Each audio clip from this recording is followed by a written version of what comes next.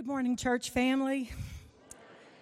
It is a great day for Mother's Day, especially our family that got baptized. What greater gift on Mother's Day to have a baptism.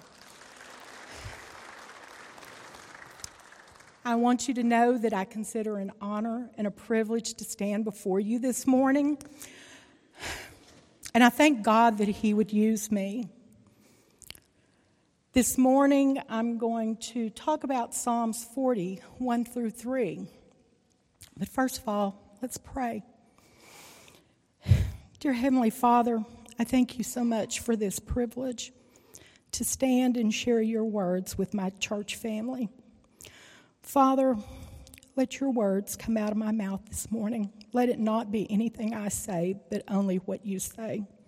Father, we just love you so much. And we thank you most of all for the gift of your Son, and it's in his name we pray. Amen. So I know everybody has a lot of different translations in their Bible, and during my time at Truett Seminary, they gave us a Bible called The Voice. So that's the version I'm going to use this morning. And as I go, I'll explain why I picked to use that version. So it says, I waited a long time for the eternal.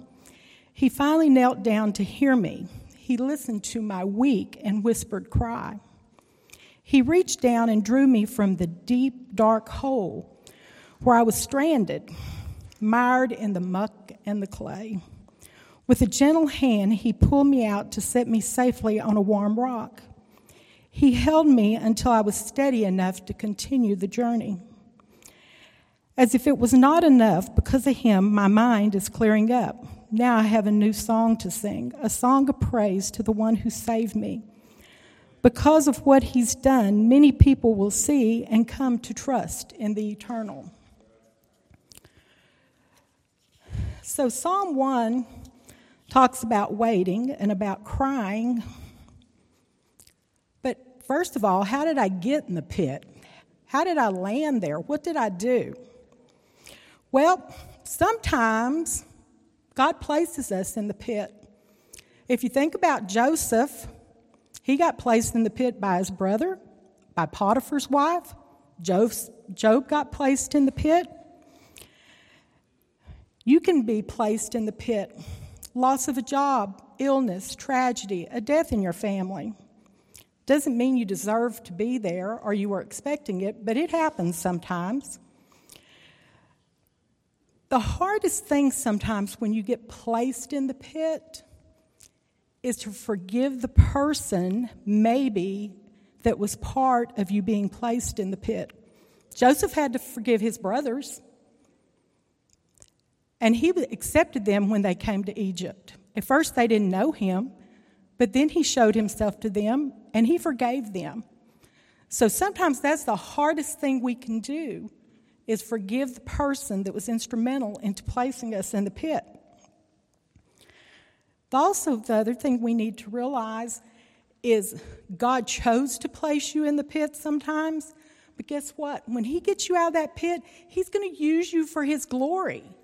He's going to use you as an instrument to show other people that you went through that suffering and he's pulled you out, and now you're doing something for him. You're working for him. Psalm 103:4 says, he continues to redeem your life from the pit. He continually surrounds you with gracious love and compassion. So he's there with you. He's taking care of you. Sometimes I think we forget that. Sometimes we kind of slip and slide into the pit. Doesn't mean somebody put you in the pit or you were thrown into the pit. You landed in the pit because you weren't paying attention to what you were doing. Maybe you overspent. Maybe you only flirted a little bit. Maybe you clicked on that pop-up accidentally on your computer, and now you can't seem to get out of that pop-up. But doesn't matter how responsible or guilty you feel about sliding or slipping into the pit, God still wants you out. And he's there to pull you out if you seek him. Psalm 94:18 through 19 says, if I should say my foot slipped, Your loving kindness, O God, will hold me up. When my anxious thoughts multiply within me, your consolation delights my soul. So he's there with you. Doesn't matter. He's still there. Now, some of us, believe it or not, even us Christians, will just run and jump off into that pit. We just think that's the thing to do. We've stolen money. We've cheated the company. We've gotten an addiction. We've had an affair. It's hard to believe that we would willfully sin, but we do. If you think about the Israelites, when they were heading to the Promised Land, they were rebellious, they were sinful, and that didn't work so well for them. King David even willfully sinned. And I will say, I've ran off and jumped in that pit several times. Praise the Lord, he's always plucked me out. But when I was young, and this is really a good example right now with all the rain we've had, my mom used to say to me, it used to really annoy me when I was young, if you had a white dress on, would you go jump in a mud puddle? Because I was wanting to do what my other friends were doing, and that's what she'd say to me. And I was like, I didn't get it back then. It really annoyed me. I really get it now. You know, it was an analogy, but she didn't really explain it to me about what it really meant. Those of us who willfully jump off into the pit, it's like a toxin. We're willfully sinning, and sometimes we need a lot of prayer. We need a lot of forgiveness because we're choosing to jump off into that pit. It's not something that we were put there for an example. We chose to do it, and we know it's wrong, especially if we're Christians, we know it's wrong. But we excuse it away sometimes, and we need not do that. Ephesians 4:27 warns, do not give the devil a foothold. And that's what we do when we willfully sin. We crack that door just a little bit, and he's more than happy to run in and try and get to us. Now, verse 2 says, he reached down and drew me from the deep, dark hole where I was stranded, mired in the muck and the clay. With a gentle hand, he pulled me out to set me down safely on a warm rock. He held me until I was steady enough to continue the journey again. I love the way this reads. It says he pulled me out and set me on a warm rock. Just think about when you were a kid and you fell in a mud puddle or something and it was cold. But he's pulled me out and put me on the rock and it's warm. And he held me. And one of my greatest pleasures is to truly be hugged and held by a person that truly loves me. It doesn't matter who it is, but if they love me and they hug me, it's just a great feeling to be held and loved. Philippians 1:6 tells us that God has begun a good work and he's faithful to complete it. So he's going to pull you out of that muck and mire, and he's going to put you to work. And he's going to complete that work he started in you. Get out of the pit. Let him continue the work he has planned for you. Now, I know sometimes that pit gets really comfortable. We're going to put our lazy boy recliner down there with us and our big screen TV. We want our friends to come down there and join us. And we get mad when they leave. But that's not where we're supposed to be. We're supposed to be up here with him. Don't be walling around in the mud and get out. He hears you no matter how weak your cry is. Doesn't matter how big your mess is.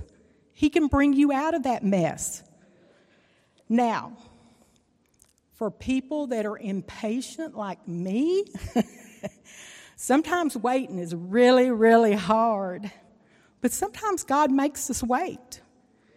He doesn't always give us what we want right away. He makes us wait. And waiting for me is really, really hard. I'm going to be honest about it. It's not always fun to wait. You know. Verse 3 says, "As if it were not enough, because of him, my mind is clearing up. Now I have a new song to sing, a song of praise to the one who saved me, because of what he's done, many people will see and come to trust in the eternal." Now, God can rescue the most hardened criminal, the biggest addict, your neighbor down the street. He can even rescue you. And when we're delivered from the pit, we should be shouting with joy and high-stepping it down the way. And for me, it would be I Just Need You by Toby Mac, and I'd be high-stepping and down that way. If you haven't heard the song, you need to listen to it. Watch the video, it's even better. God wants to, and he has the ability to mark your entire family lineage. And when I say that, I don't mean just your biological family. It can be your church family. Because as far as I'm concerned, we're a family, and God can bless all of us. He's chosen you to bring himself fame. Not you fame. He's using you for him. Corrie ten Boom said, "There is no pit so deep that God's love is not still deeper." So just think about that. It doesn't matter how deep we are in the muck. God's there lifting us up out of it. You may think you're down there, but he's there with you. He wants to bring you out. So for those of us that have escaped the pit, we can impact pit dwellers by the life we're living outside the pit. We need to be living by biblical examples. We need to pray for those people that are in the pit. And I don't mean just say, "Oh, I'm going to be praying for you." Really pray for people. I mean, write their name down. Put it somewhere. Pray for them. Remember what they've asked you to pray for. Carry a Post-it note in your purse. Guys, in your pocket. Write it on a napkin. We need to encourage pit dwellers and each other. Hebrews 3:13 calls us to encourage one another daily. So are we encouraging each other? In this technology time, what takes just a second to text somebody and say, "I'm thinking about you, I'm praying for you today." You don't know what that text might mean to somebody. Maybe they're having a bad day. You don't even know they're having a bad day. But God put them on your heart to reach out to them. Do it. Don't wait. Do it now. But if we're going to give advice to pit dwellers, we need to make sure it's biblical. Don't be giving them your advice or what you think. Make sure God is, agreeing with that. Look in your Bible. What does he say about this? What have we learned about this? God wants a relationship with us. God is patient. He's merciful. He is here for anything and everything we need. The one thing we need not do is treat God like he's an urgent care clinic or an ER. Don't be pulling in there and saying, "Oh, this is so terrible. I got to pray about this." And then once the dust has cleared, it's like, "Okay, I'm going on with my life." No, you need him 24/7. And he's there for you once he takes you out of the pit 24/7, 365 days a year. He can take care of everything. Maybe not the way you think it should be taken care of, but he takes care of us. And he provides for us. Getting out of the pit takes faith. Hebrews 11:6 states, "Without faith, no one can please God, because the one coming to God must believe he exists, and he rewards those who come seeking." This doesn't mean that the wind's not going to blow, the floods won't come, and the wolves won't attack. But it means that through it all, He is right there holding you, supporting you on this wonderful journey we call life until we join Him in our forever home. Now, I don't know what your pit looks like or what it looked like, but I do know I serve a loving God. He has pulled me from the pit several times, and He continues to urge me to not go near the edge. You need to know God loves you, and if you need forgiveness, then you just need to ask the one who loves you the most. If you know Christ is your personal Savior, guess what? You're not stuck. You have the power to stand against the enemy, and you need to stand up and get out of the pit. And I know some of you are sitting here going, yeah, God doesn't hear my prayers. But let me tell you, He does hear your prayers. And I'll give you 2 examples. One where I had to wait, and one where it was almost instant. God made me wait 52 years for the man that loves me just like I am, and this man would choose to serve God with me side by side. God then answered a prayer in 2 deep breaths. My dad was sick. I was in the room with him, and I said, God, if you're here, please take my dad home with you. My dad took 2 deep breaths, and he went home to be with Jesus. And it was an amazing thing to witness. So sometimes He makes us wait. Sometimes He does it right away. John 14, 2-3 says, My Father's home is designed to accommodate all of you. If there was no room for everyone, I would have told you that. I'm going to make arrangements for your arrival. I will be there to greet you personally and welcome you home, where we will be together. What an amazing promise and gift. It's free. It's a free gift. You just have to be able to take it or want to take it. You have to give your life to the one who loves you the most. If you don't know Him as your personal Savior, let me say there's no better time than now to ask Him to come live in your heart where you can be promised eternal life with Him. Only God can get you out of your pit, but you have to ask Him. A little over less than 11 years ago, it's fixing to be 11 years, I walked into this church and was welcomed as a sister by everyone that was here. I became part of this church family. So let me say, if you don't know Jesus, today's a good day. If you don't have a family, this is a great family to be part of, because we love each other and we support each other and we pray for each other.